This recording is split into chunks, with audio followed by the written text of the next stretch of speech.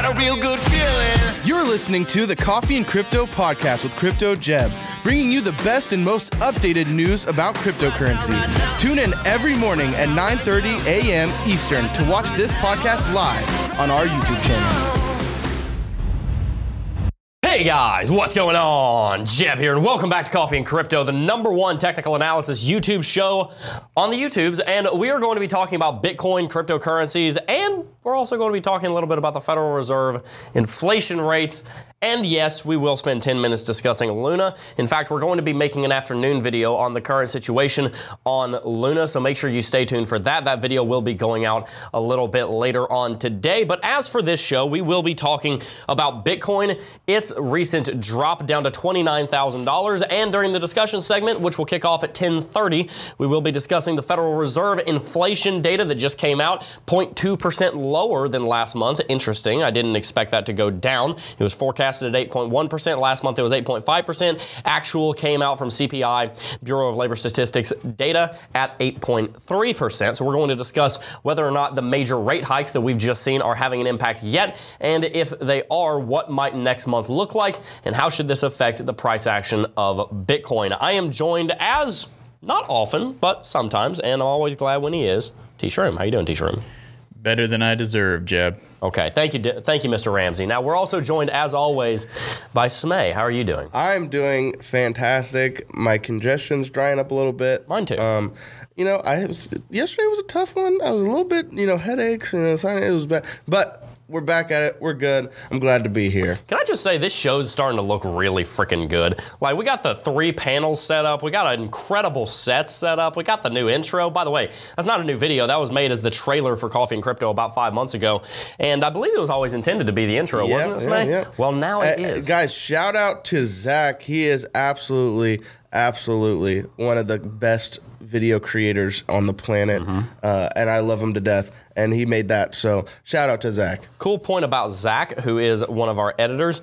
When he started working for us, he didn't even know how to cut video in Premiere Pro. I taught him the basics because I know a little bit about video editing. If you look back on the channel, there's actually some cinematics. One of those cinematics I made with Zach about 2 years ago. It's called Taste Deliciousness. You can look that up on YouTube. It's got 2,000 views. It's on this channel. It's public. You can go find it. We made that with Zach. He didn't know how to cut video or anything. We just shot it. He didn't know anything about editing.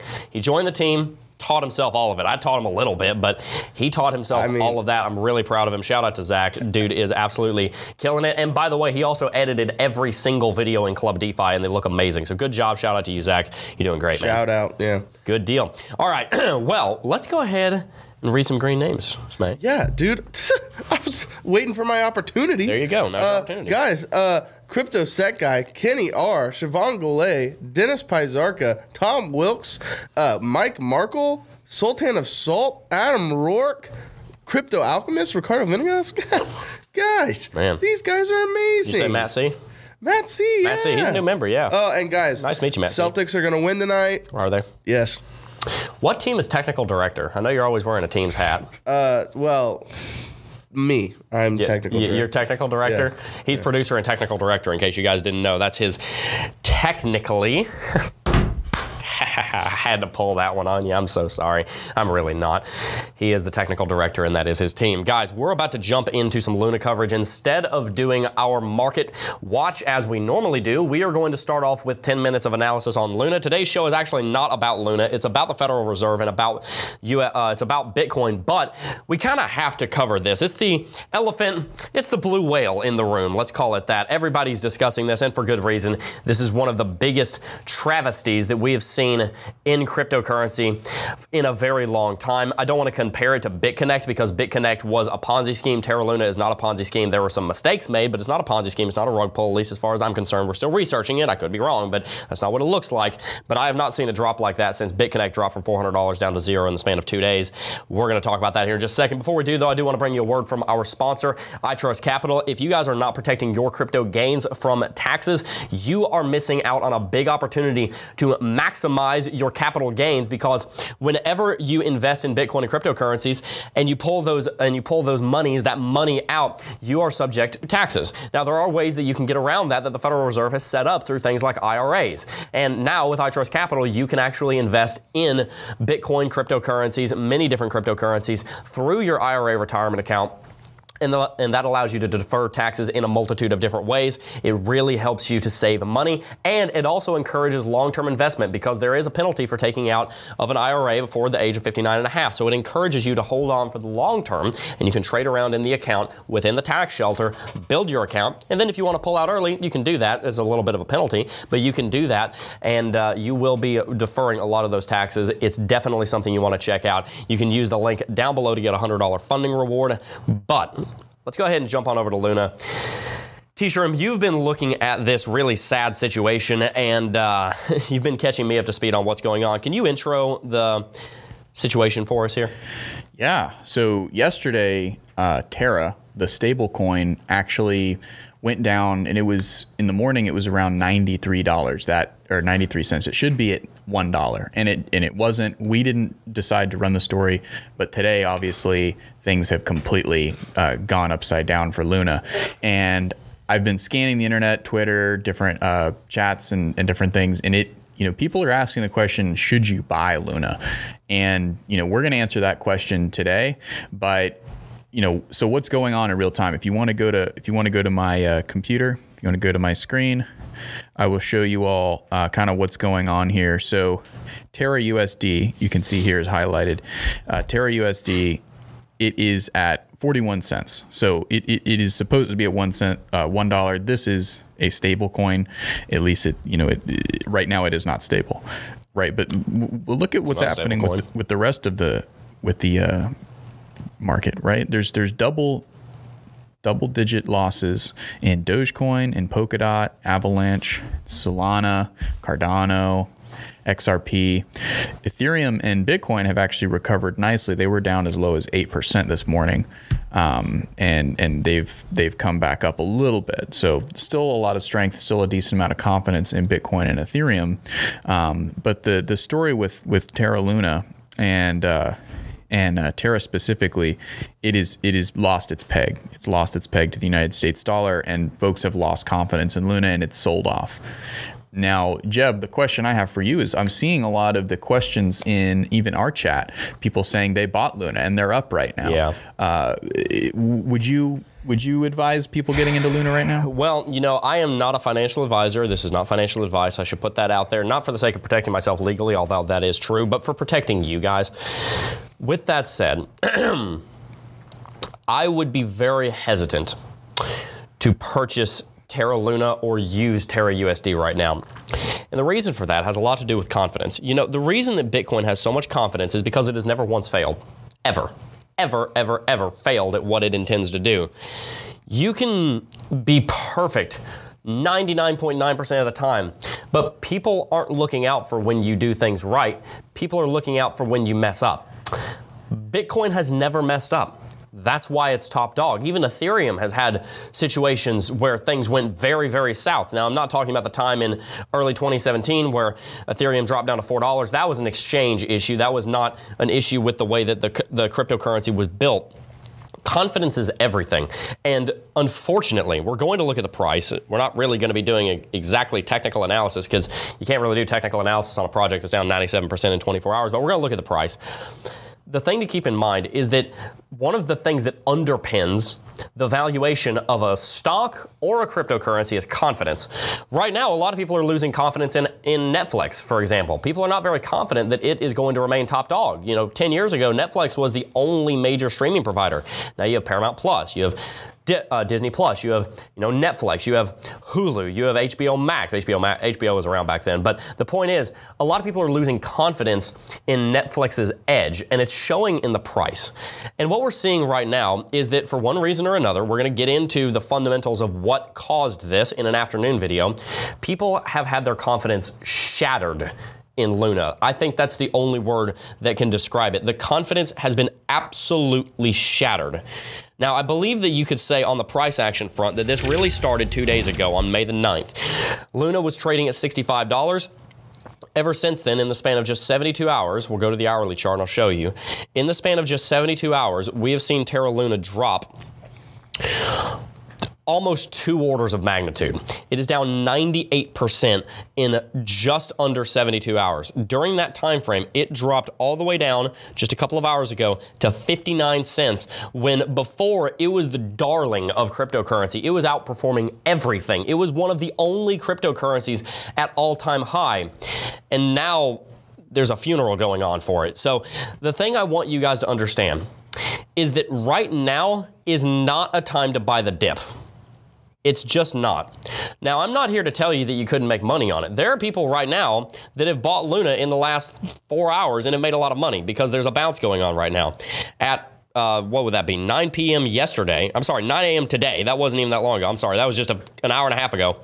We saw Luna sitting at 67 cents. Now it's up to $3. It's up 385% in an hour. And I know that's tempting. That has got to be so tantalizingly tempting for all of you traders out there to say, look, Luna is about to go up. It's up 400% in an hour. Still performing great, right? Not necessarily, guys. Remember, the price action is downstream of the fundamentals. We're having a dead cat bounce right now because everybody looked at this and said, well, it's not going to go to zero. Or if it does, then hey, it's probably going to bounce to $2 or $3. I can make a trade here. And there might be a trade opportunity. I'm not going to tell you there's not. What I am going to tell you is that before I buy any Luna, luckily I had been meaning to buy some. I didn't. I just checked my portfolio. I don't have any. If I were to ever buy Luna in the future, I would need to see a very, very, very big turnaround in the way that the project is running, in the way that the project is built, and a huge boost in the confidence of the project. And it's really sad too, because Do Kwon is somebody who wanted to build something great. I don't think there are any bad intentions here. I don't think that there was a rug pull or a Ponzi. I could be wrong, but I don't think that's the case. I think Do Kwon, the leader of the Luna Foundation, really does believe in the future of algorithmic stablecoins, and I think he really does believe in the future of Luna, and I think he does believe in the power and the future of Bitcoin. That's why he is buying so much Bitcoin. The problem is sometimes when you make a mistake, there are consequences. Sometimes when you walk out in the street without looking both ways, you get hit. And sometimes you walk out in the street and you looked both ways and you did your due diligence, and maybe that's what Luna did, but you still get hit by the car. And it sucks, but it's the world that we live in. So what do you do now if you are in Luna, or if you have encouraged somebody to get into Luna? Because that is the question on a lot of people's mind. And I'm going to be honest with you, I don't have an answer for that. I don't know what to say to that other than in future, make sure to take some profits on the way up. In future, make sure that you have not invested more than you're willing to lose. In future, make sure that you pull your principal out as soon as you can after you are in profit. In future, if you are in this situation, understand that diversification into Bitcoin is a wonderful thing. I don't have a problem with being just in Bitcoin because it is the most stable of all the cryptocurrencies. But be very careful in diversifying too much into the altcoins. Don't go all in on one cryptocurrency. There is one employee on our staff that will remain nameless that is almost all in on Cardano. And we've told him, hey, that's not a good idea, because as much as we believe in Cardano is a flawed project, just like we're flawed humans, just like every piece of technology has errors and bugs in it, and things like this can happen. And they're wake-up calls to remind us of the importance of doing our due diligence on our research, of doing our due diligence on our investments, doing our due diligence on our diversification and our strategy, and doing our due diligence on making sure that we're investing in our mindset so that we know how to handle these situations, both financially and also emotionally. So, T-Shroom, do you have any final thoughts that you would like to give to the audience? And especially, what would you say to somebody who is down 98% on their Luna investment right now, or maybe encourage somebody to get into Terra Luna? Yep. Well, that's what I would say is we've kind of had this slow decline in crypto recently as a result of the Fed, which we're about to get into that more. But this is kind of a wake-up call. If you're new to crypto, welcome to crypto. Right. This is altcoins. This is what happens. This is an unusually precipitous drop, and this is pretty devastating. Yeah. But this is crypto. These are high risk assets. It's especially when you're trading altcoins. So that's what I would say is I don't want to sugarcoat this. This is real. If you go to my screen really quick, this is what Du Quan has to say as we wrap up this segment.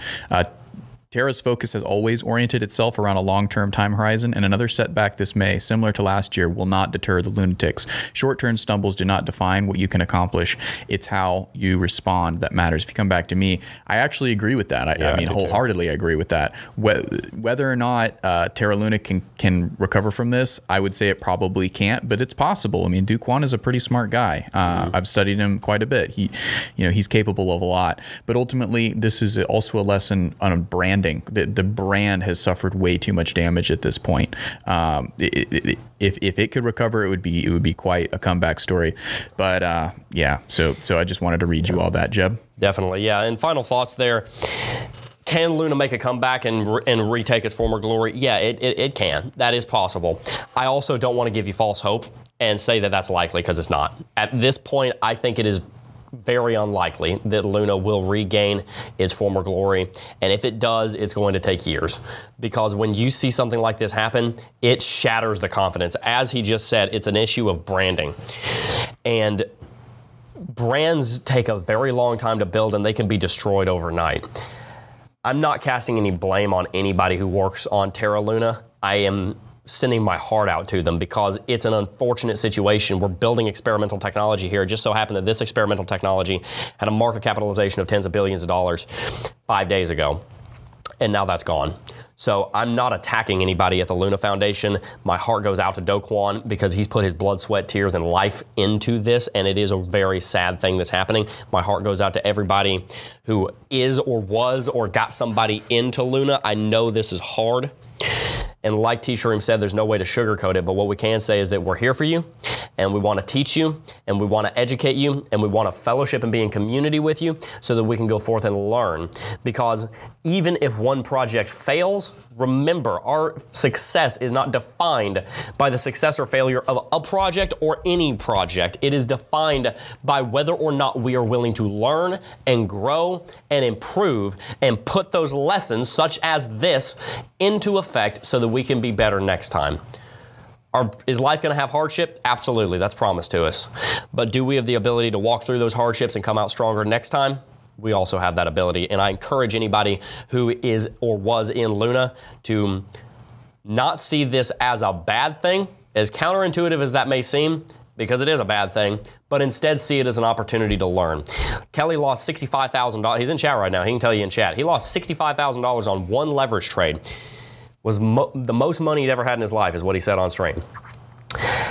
And he used it for his own lesson, and he calls it his tuition. And now he's a very successful cryptocurrency trader because he learned some very valuable lessons through that time. I'm not saying it's your fault that Terraluna crashed, to be clear. That's not what I'm saying.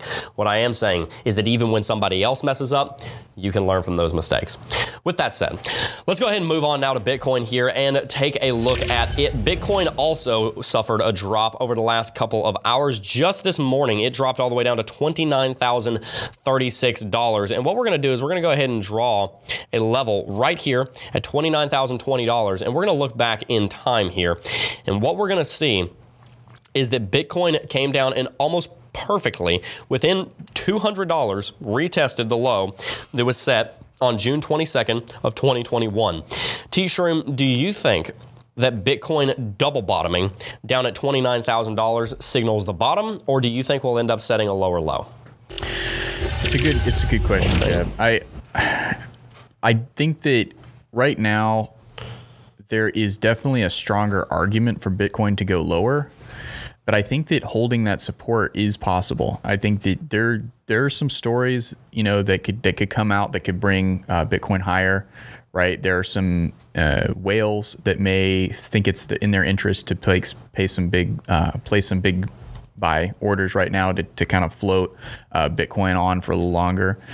Sideways movement would be really good at this point, but unfortunately all the forces are pointing toward not just Bitcoin but the NASDAQ and commodities not commodities, but the NASDAQ to continue to kind of go down in a downward slope. Yeah, and that's what we're seeing right now, is that there are major implications on Bitcoin from the rest of the market. And I think one thing that we should keep in mind is that Bitcoin is not existent in a vacuum. Bitcoin does in fact have other forces acting on it. Whenever you see Terra Luna drop 98% in a day and a half, that's going to have an impact on Bitcoin. Whenever you see the Federal Reserve come out and we see that they've raised interest rates as they did a couple of weeks ago, that's going to have an impact on Bitcoin. Whenever inflation data comes out and it's still over 8%, as it probably will be for a long time, I'm talking a matter of years, it will probably be this high or higher, if they're honest or even close to it, then that's going to have a big impact on Bitcoin. I think what we saw is that the Terra Luna crash, I think that crashes, the Terra Luna disintegration of the price has had a major impact on Bitcoin. Now, the cool thing about Bitcoin's price action right now is that it's actually printing bullish RSI divergence. You can look here at the price, down here on the hourly chart, and you can see that right now there are lower lows forming on the 1 hourly chart and higher lows forming on the RSI. If we go up to the 4 hourly chart, we're going to see something kind of similar. If you look at the wicks right here, we have a very obvious higher lows forming here on the RSI, very obvious lower lows forming here if you use the wicks on the 4 hourly chart. And then you go up to the daily chart and you can see that RSI bottomed out. I just removed my RSI by accident. You can see that RSI bottomed out all the way down to 23. And also keep in mind, if we look at the Fear and Greed Index, then we saw that hit 10 yesterday. Bitcoin's Fear and Greed Index over on alternative.me is a remarkable index for predicting when Bitcoin has bottomed. As you can see, on the 10th of May, it hit 10. With just this data, the last month, that doesn't give you much information, but if you look at the last year, the only couple of times that we've seen Bitcoin hit 10 on the Fear and Greed Index were, let's see here. Let's see if I can get down here. The 30th of May, the 22nd of June, the 22nd of July. Then we also saw it happen on the 8th of January. Let's take those dates and look back. The 8th of January. We need to look at the exact date. We can't be general here. Looking at the exact date, the 8th of January was right here. We went into a rally. Wasn't a big one, but we did go into a rally, and it meant that we were close to the bottom. When we bottomed out, we hit 12. This was where we hit 10. This was where we hit 10. If we look at it again, we can see that on the 30th of May is when we hit 10. Let's take a look at that. The 30th of May was right here. These were all major lows on the bottom of the market. And the thing to keep in mind here is that hitting 10 on Fear and Greed does not mean that we're at the bottom, but it does mean that over the next couple of days, we probably will see some bottoming, and we probably are close to the bottom. It's unlikely that we're going to see another massive dip below $29,000 in the next couple of weeks. It's possible. But I think what's more likely is that the bulls are going to start buying this, and people that were shorting, putting a lot of sell side pressure into this market, are going to take a breather because they just made a bunch of money and they want to take those profits. Oh, and by the way, a lot of people got wrecked on Luna, but some people are reporting that they made $167,000 because they entered a lucky short, and they might be sitting on 100 Bitcoin now that they didn't have before, or 100 Bitcoin worth of stable coins, hopefully not UST, and they might go ahead and buy Bitcoin with that. A lot of people just came into literally hundreds of millions of dollars from shorting Luna, and those people may buy Bitcoin as well. So I do think that, as I said yesterday, we're going to see a couple of days of bounce here. And I said a couple of weeks, we might not drop below 29K. That might be a little bit too generous. It may be a little bit longer, but it might be a little bit shorter of a time. But if we do drop below 29K, it's probably going to be here in a little bit. I don't think it's going to be right away. If we do drop below 29K, then I believe where we're going to go is to the 200 weekly exponential moving average. The 200 WEMA is sitting at $26,706. That would not be a bad place for Bitcoin to backtest. If we did go down to that level, then that would be a retracement from all-time high of 60%. That would definitely give a lot of confidence to bulls on the sidelines waiting to buy Bitcoin, and you would see some of these big power players step into the space in a big way. Let's also look at Lux Algo really quickly here, just so we get an idea of whether or not there's a trend reversal coming. Hint, hint, there's probably not a big one, if at all, but we can at least take a look at it and see what it's saying. We did see a buy signal here for a second on the hourly chart that was confirmed, and we did see uptrend following that. And then we saw a strong sell signal, which we are still under. We have also seen that we jumped very far down here into the bottom band of Lux Algo, and we can also see that the bottom band on Lux Algo here is giving us support around 28,500 and is curving to the upside. That's a good sign. Removing Lux Algo on the hourly chart here, we can see that Bitcoin also dropped quite a bit below the Bollinger Bands right here. It tried to get through 29K, but the bulls held it and bought up the dip almost immediately. That indicates to me that this pullback that we've been seeing, mainly the pullback that we've been seeing since 40K on the 5th of May, that rhymed. Nice. This drop is probably almost over. That was a really well-timed nice. That was pretty good. I appreciate it. T-Shroom, do you have any final thoughts here on Bitcoin before we move on? No, well, my thought is, with the initial question about the double bottom, it's like we've kind of gotten a little bit of proof of how much of an appetite there is for Bitcoin down at 29, right? Yeah. It got bought up very quickly. It did not stay down there very long. And then, that's proof is that it only registered a wick on the daily charts. So, that could, bolster the argument that there is a lot of support down there at 29. And, perhaps when the rest of the market begins to kind of go lower, meaning the SPY and the NASDAQ, they continue to go lower, that Bitcoin may not actually go lower. It may settle down around 29 and kind of stay there and move sideways, maybe dipping under, but hopefully staying above that support. Absolutely. Well, let's go ahead and read some super chats and keep moving on. Absolutely. Well, we've got one and we've got another. So I'm going to read the first one from Tom Wilkes. First, donated $20. He said, "My 2 cents worth. Please ignore the trolls and the gloom and doom talking heads. Remember why we're in crypto. Remember our ideologies. Remember we are playing the long game. If you don't sell, you haven't lost." It's very true. That's true. If you don't sell, you haven't lost. However, sometimes the investment that you're in has lost, and you do need to understand that is a potential. So with Luna, I be careful with that ideology there, because if you haven't sold, you haven't lost. That is valid advice if the fundamentals haven't changed. If you buy a house and you don't sell the house, but it loses half of its value, did it lose half of its square footage? No. It's still just as much of a house. Now, maybe the town is slowly moving in a different direction, but the fundamentals are changing much slower than the price. Luna, the fundamentals just had a massive, massive, massive hit, probably the biggest hit that you can take to a cryptocurrency. So I agree with that advice. However, don't take it too far, because if you take that to an extreme, you can end up staying in something that you really shouldn't. Yeah, I actually agree. I think that Tom Wilkes is true here, and what I'd say is that Luna is the exception to the rule. The rule is don't sell. Agreed. If you're in something you're confident in, don't sell. Now, a lot of people were confident in Luna. They were wrong.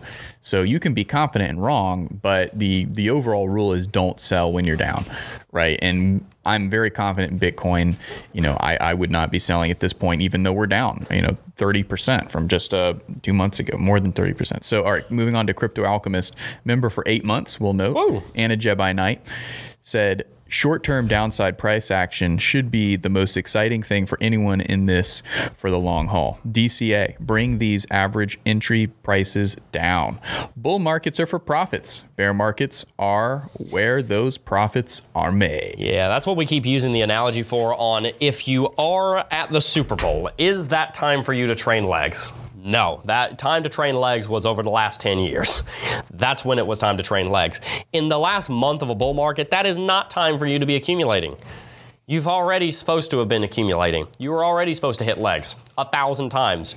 If you didn't do it, that's either you didn't know that Bitcoin existed before then and you can't help that, or you did know Bitcoin existed before that and you didn't do your due diligence. So not calling anybody out, not attacking anybody, but it is important that we understand that we have an opportunity in times like this to load up our bags and educate ourselves and grow. And if we don't take advantage of that opportunity, then shame on us for complaining that we didn't have enough Bitcoin or that we didn't know enough when the market does go into a massive blow off top, because we had that opportunity. So that's a very good comment. Yeah. We got 2 more. And then we've got another one from Tony K, donated $5. It is possible that the 29K orders got filled and now there's no money to hold it the next time we test it. No, that is possible. I don't know if that's likely, but it is possible. I think there's a lot of people that would buy below $30,000 on Bitcoin. I really believe that is true. Matt C also donated. Well, he didn't donate, but he does donate every single month because he's a Jedi Grandmaster, and he has been a member for 9 months. Yep. And he just said, full disclosure, I just took a bath on Luna. Thankfully, I'm well diversified, so it didn't wipe me out. But I'm not discouraged in the slightest. In fact, I believe now is the time to be doing more research and more investing while prices are at a low. Take advantage. I'm not sure if you're talking about taking advantage of the low prices on Luna or if the low prices on everything else. If you're talking about the low price on everything else, I agree with you. Not going to necessarily agree if you mean that we should be looking to buy Luna. I think that Luna at this point is more than likely a dead project. Yeah, so I might eat those words here in a few years, and if I do, I apologize, but from where I'm sitting right now, that's going to be very difficult to come back from. Mario Dashinovich said, Jeb, when are we going to have an ADA video? We had an ADA video about 18 hours ago. It's on the channel, so make sure you go check that out. We love ADA. It is one of our favorite cryptocurrency projects. Now, we're going to go ahead and move into our discussion, but first, a word from our sponsor, CoinChange. Guys, if you want to get invested in the cryptocurrency space and do some yield farming, one of the best ways to do it is with CoinChange. You can become a successful DeFi investor in the span of just 2 clicks with their mobile app. They allow you to earn interest on your crypto, and they've made it incredibly easy, and they've even given you a $40 USDC sign-up bonus. You can stake different projects such as USDT, USDC, Bitcoin, Ethereum, and more, and earn up to 20% on those different accounts. All your money is on chain. The crypto custody is done with Fireblocks. I've met some of the people from Fireblocks at the North American Bitcoin Conference. It's a solid company. There are no lockups. That's a very good thing. And your funds are immediately available. They don't even keep the funds off chain with any third parties. They have it all custodied with Fireblocks. Very secure, very easy way to put away some of your money, let it compound, let it build some interest in a very safe way. They've got some very strong researchers, very strong algorithms that choose how exactly to get those yields. So make sure you check it out, CoinChange. The link is in the description box down below. But let's go ahead and jump into our discussion around inflation. T-Shrimp, Mr. FEDR, Mr. Federal Reserve, can you intro us? Absolutely, I can. Well, so this morning at 8:30, the Bureau of Labor Statistics released its inflation rate, and we wanted to go over that. So the actual inflation rate is 8.3, right? And that was 0.2 higher than the forecasted inflation rate, which was 8.1, but it actually came in under the previous inflation rate, which was 8.5. So what does this do to us? How does this affect us? How does this affect Bitcoin? Well, ultimately, this new data, plus the positive non-farm payroll that we went over last week, potentially gives the Fed a pass to be pursuing a more hawkish policy as it moves forward, meaning that it would be more aggressive with its raising of interest rates and cutting of its bond buying policy. And that would ultimately have a negative effect on both U.S. equities and crypto. Now, the question I would have for Jeb is, at what point, Jeb, does Bitcoin decouple itself from the NASDAQ and mid-tech to high-tech companies and start to become what it was always intended to be, which is a hedge against inflation and a hedge against down movements in the stock market? Well, it's a hard question to answer because it will never happen at one point. The fact of the matter is, Bitcoin itself is not necessarily going to decouple from the traditional markets. The people buying Bitcoin and their methodology is going to decouple from the traditional markets. What do I mean by that? Well, Bitcoin decoupling is just a symptom of the traders and their experience. So remember what technical analysis is. This is what we teach in Club DeFi. Club DeFi teaches that technical analysis is the art, not the science, of reading charts, price action charts, to try and understand what the traders and investors are thinking so that we may then understand how they will trade and thus affect the market. So the market is downstream of everything else. It's downstream of reading the charts. It's downstream of what people are thinking. It's downstream of trading. It is the result. The price action is the result. What we see on the chart is the result of a multitude of factors. One of those factors is what percentage of the investors, of the investment, I should say, in cryptocurrency is being put in by people who understand the why behind Bitcoin, because quite a few people don't understand why Bitcoin was made. And that's why, I tell people, you will see the drop stop. You will see the market stop dropping when people remember why they got into Bitcoin in the first place. You will see the drop end and Bitcoin start to rally when people remember why they got into Bitcoin in the first place. Not why they got into Bitcoin in the first place, but why Bitcoin was created in the first place. Because I can't tell you why people get in, but I can tell you why it was made. Bitcoin was made, it was created by Satoshi Nakamoto, launched on January 3rd, 2009, to help give the masses financial sovereignty in a way that has never before been seen in the history of mankind. The closest thing we had to that was gold. Ask anybody who was alive during the 1930s how that worked out for them.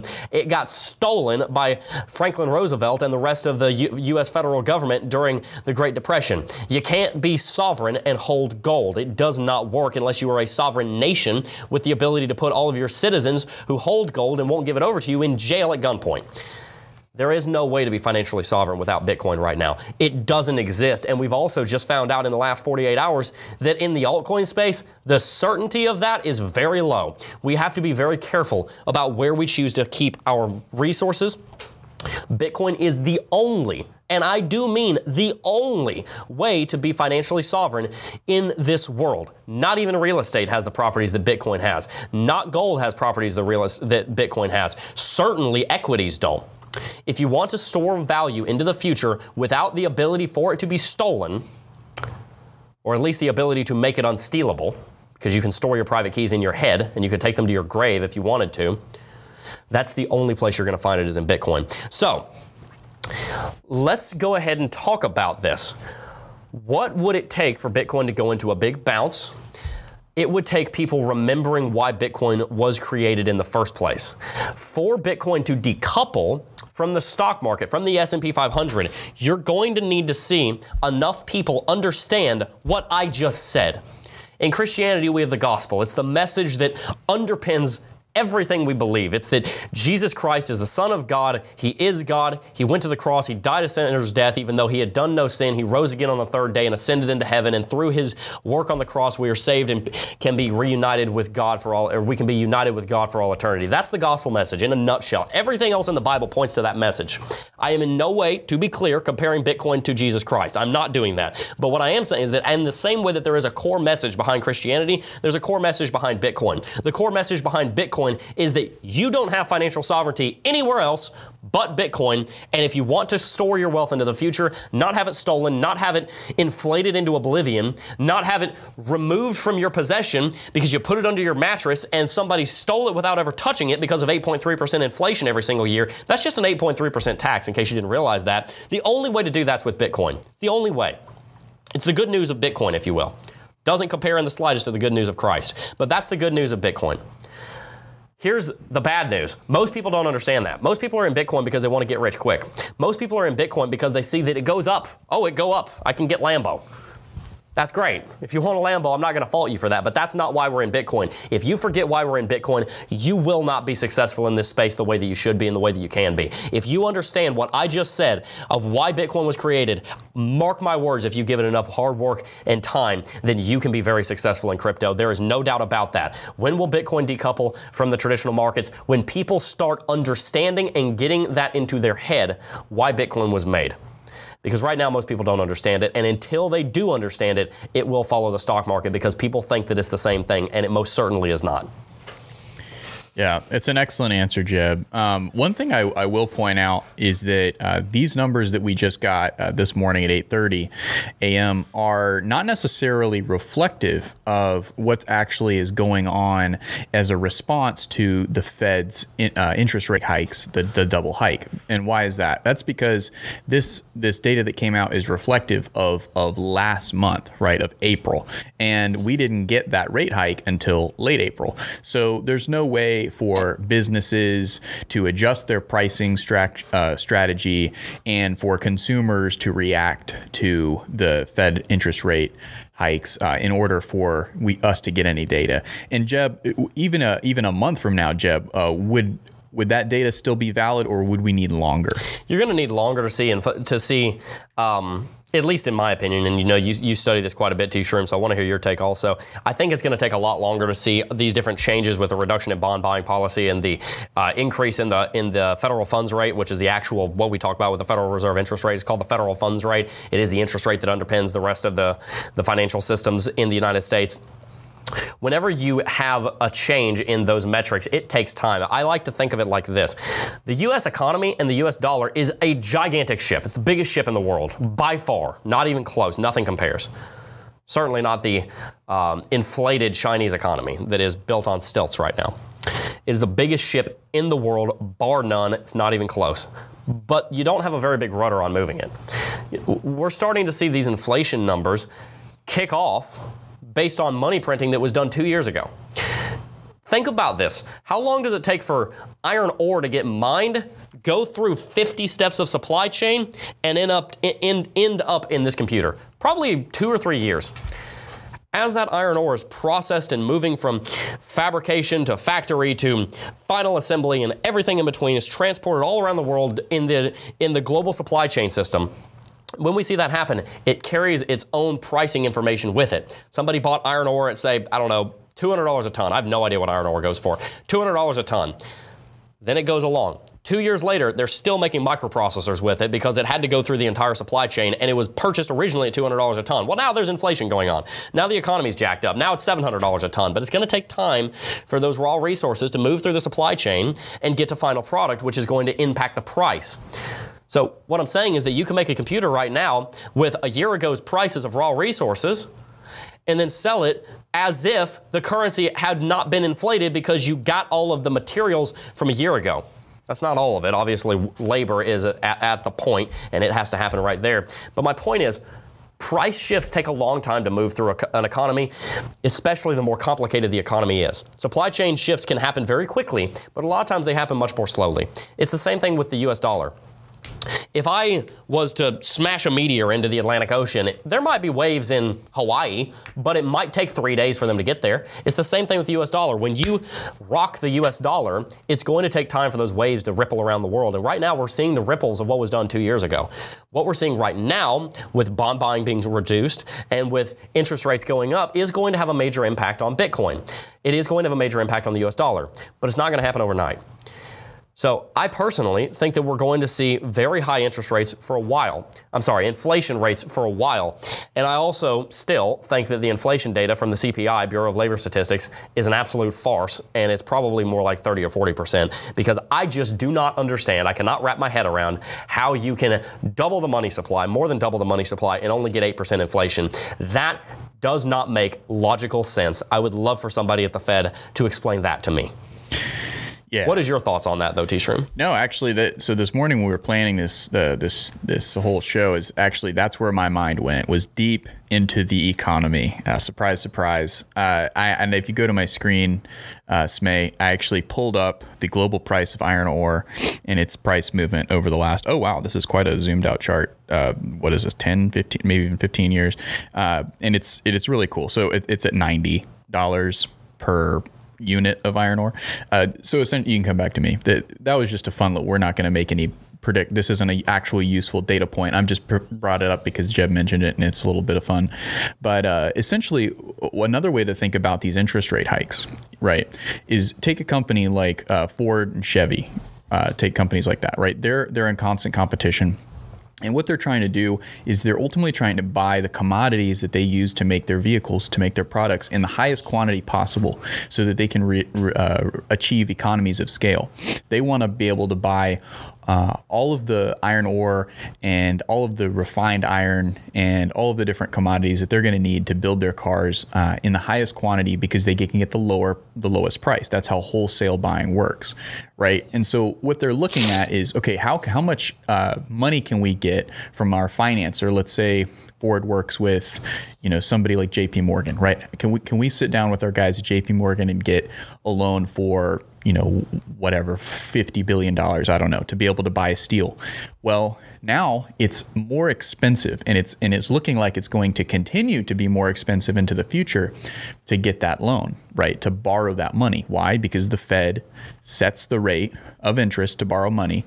That rate gets passed down to the banks. That rate gets passed down to real estate. That rate gets passed down to every part of the market, credit cards, everything where there's an interest rate, right? And so now if I'm Chevy or Ford, I'm having to change my strategy, right? And what that is going to do ultimately is slow economic growth. It's going to slow higher purchases of higher quantities of goods so that you can make finished products. And ultimately what that does is it just makes everything more expensive. It makes the commodities themselves more expensive. It makes the price of money more expensive, and that price gets passed down to guess who? The consumer, right? And ultimately it just slows growth. And so when the Fed wants to increase growth, what did it do? It lowers the interest rate. So we know this to be true.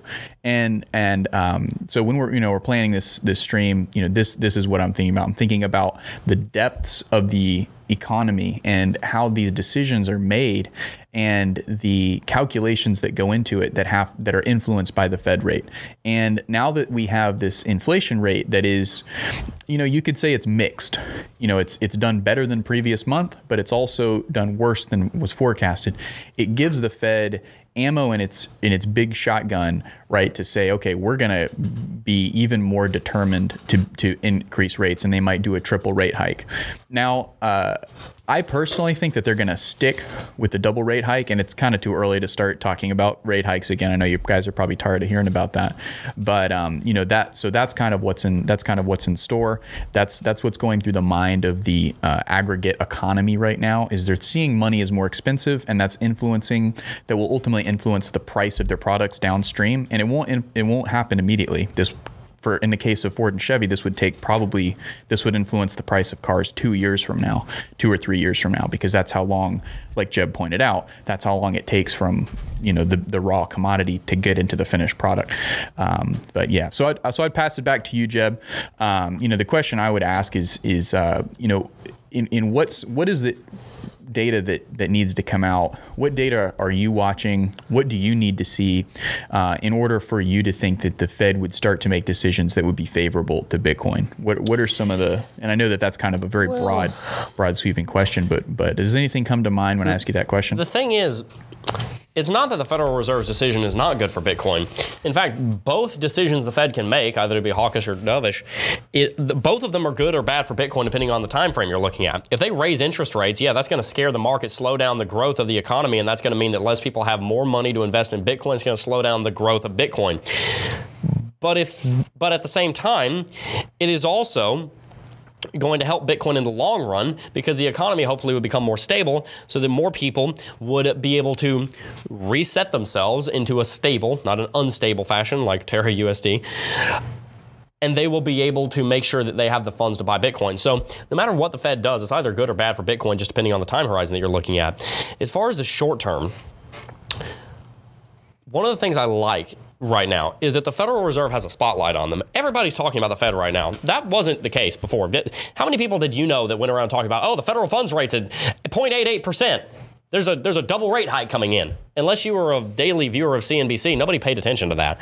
Now all eyes are on it because inflation cannot be ignored. You got $4.30 gas prices here in Florida, where before the pandemic started, we were paying $2.20. You can't ignore that. You can't ignore the fact that we just bought a $440,000 home. I'm sorry, a $390,000 home that would have been $275 2.5 years ago. You can't ignore that. That's not something that is ignorable. So people are paying attention. They're asking questions. What is going on with the currency? What is going on with the economy? Why is college tuition up over 10x in the last 15 years, but average American income's only up 3 or 4x? Why is that happening? People are asking these questions. They're asking questions like, why is it now impossible for the middle class to buy a home very easily? Why do you have to be 40 years old and save for 20 years straight to even afford the down payment on a home if you have to get a conventional loan at 20% down? Why? Why is that happening? People are asking questions. And I encourage them to keep asking those questions because we should ask those questions. We should not blindly think that the government has our best interest at heart. Now, I'm not going to sit here and say that they always don't, but oftentimes they don't. And right now, the issue with the Federal Reserve is that they're between a rock and a hard place, and Jerome Powell doesn't really have a whole lot of good options. In fact, I wouldn't say he has any good options. He's got a bunch of bad options, and he's got to pick one that's going to get the least flack on him and is going to not destroy the U.S. dollar. I do not envy Jerome Powell's position, and I do feel sorry for the guy. I don't like attacking Jerome Powell. He's in a tough spot that he inherited. Now, we can argue about whether or not he's doing a good job or not. Fine. But I don't envy the position he's in. The thing that makes me very excited about what's going on with the Fed is that it's got people asking questions. It's got people asking questions about, one, why is the currency acting like this? Why is my dollar losing 8% of its value every year? And two, what can I do about it? Ever since the pandemic, I've had plenty of people come up to me and say, hey, Jeb, I've heard you talk about Bitcoin. Well, I'm trying to sit here. I'm trying to diversify because I know inflation is getting bad. I was told that a year and a half ago by an attorney I know. And she came up to me and asked, hey, you're in Bitcoin, right? Well, can you tell me a little bit more about that? Because I'm trying to diversify away so I don't get into it. I don't have to deal with inflation. Well, the US dollar is probably worth 10% less now than it was 18 months ago when we had that conversation, 14 months ago when we had that conversation. People are asking two questions. Why is this happening to the US dollar, and what do I do about it? And there's only one answer to that second question. What do I do about it? It's Bitcoin. So, in a way, I don't care what the Fed does. It's all good for Bitcoin. Whatever they do to stay in the news and stay in the spotlight, which no matter what they do, they're going to right now because the currency's so inflated, it's going to drive attention back to Bitcoin, and that's important.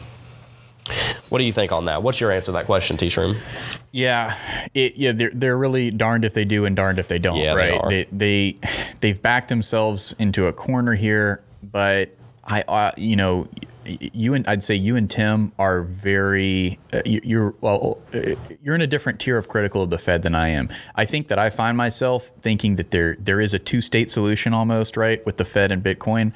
I think that the Fed needs to extremely reduce its impact on the economy. It needs to reduce its influence on world markets. But I think that the U.S. will always have an interest in being able to control its own USD money supply, and I think that the Fed could do a job in the future. Obviously, it would need to completely reform. It would need to reshape, but there's a place for something like the Fed, in my opinion.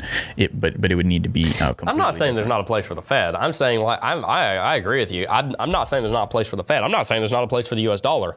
I am saying that its place is being removed from it because it's lost are you going to trust somebody that's lied to you 100 times? I mean, hopefully you'll be charitable and you'll be loving and you'll say, hey, I'm going to trust you anyway. But wouldn't the temptation be to not trust them? That's what we're dealing with right now with the Federal Reserve. They've lost their trust.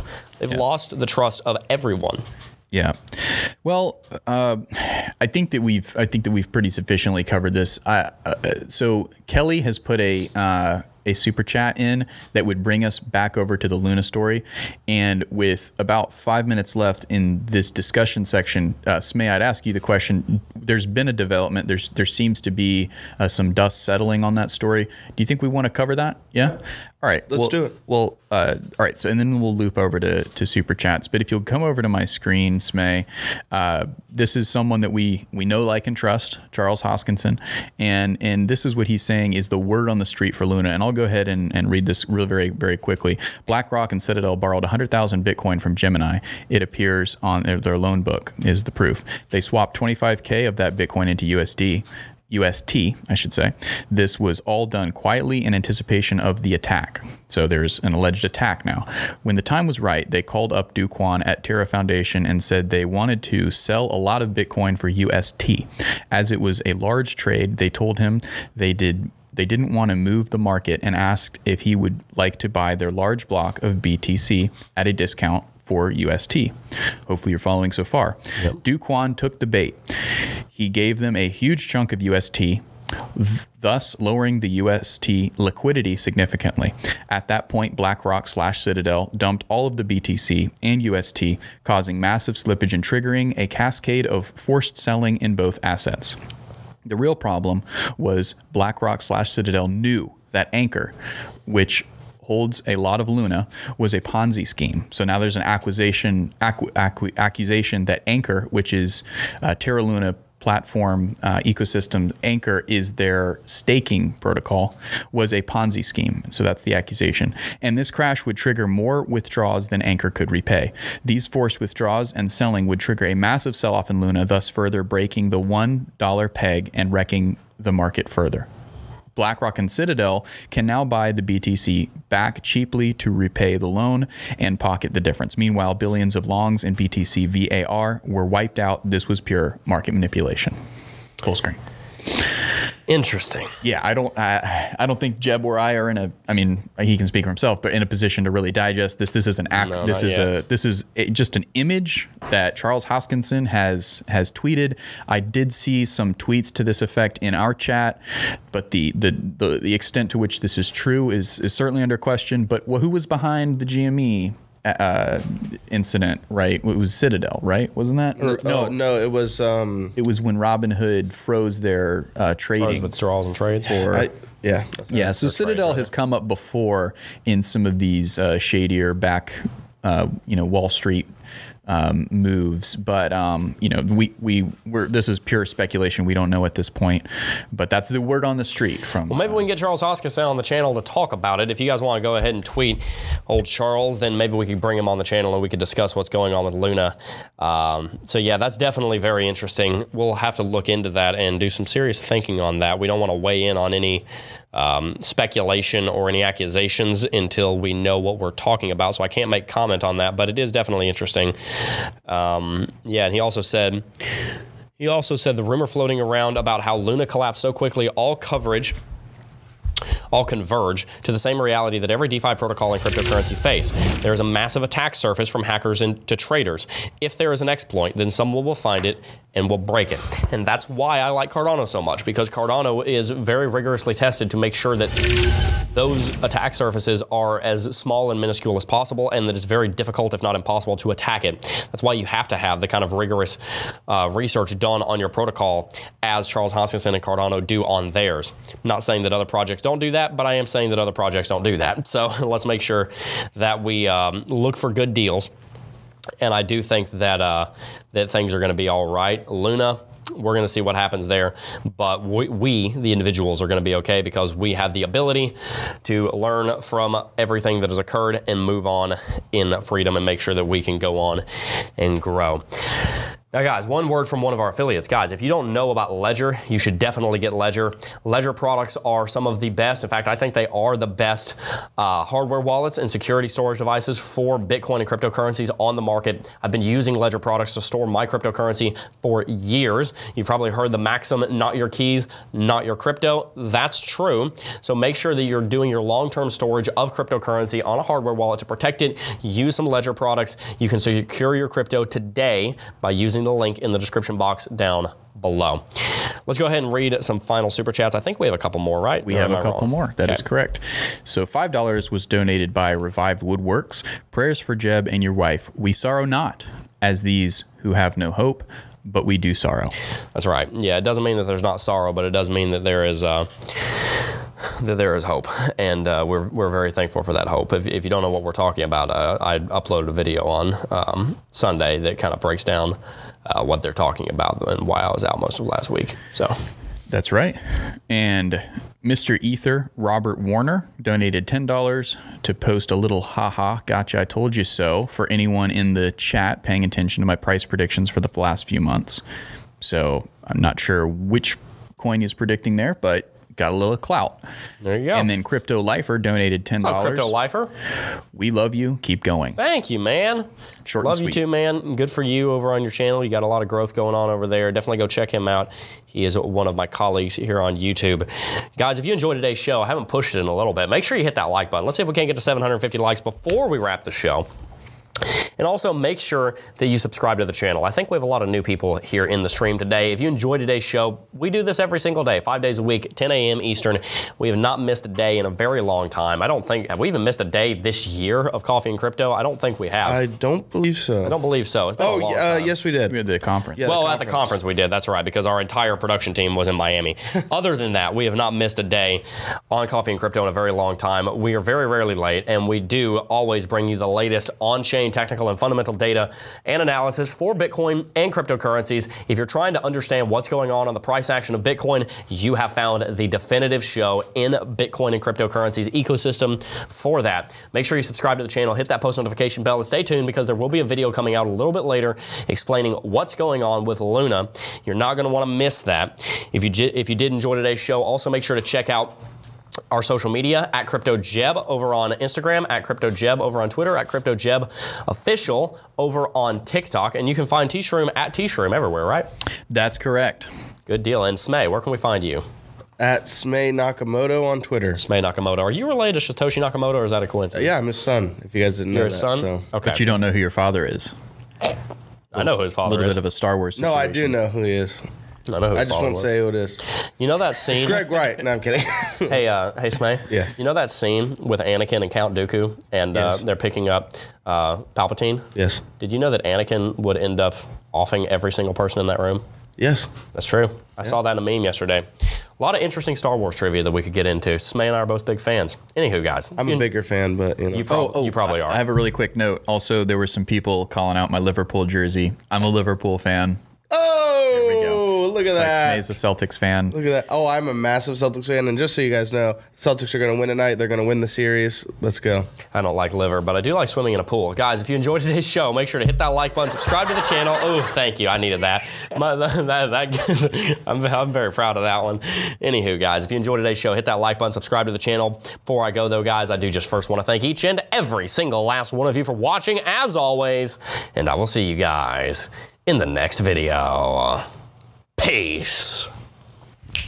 Oh, I got a real good feeling. Got a real good feeling. We hope you enjoyed listening to the Coffee and Crypto podcast. Tune in every day at 9:30 a.m. Eastern to watch live on YouTube. Follow us on our social media accounts at CryptoJeb. And lastly, we want to thank you for supporting us here at McAfee Media.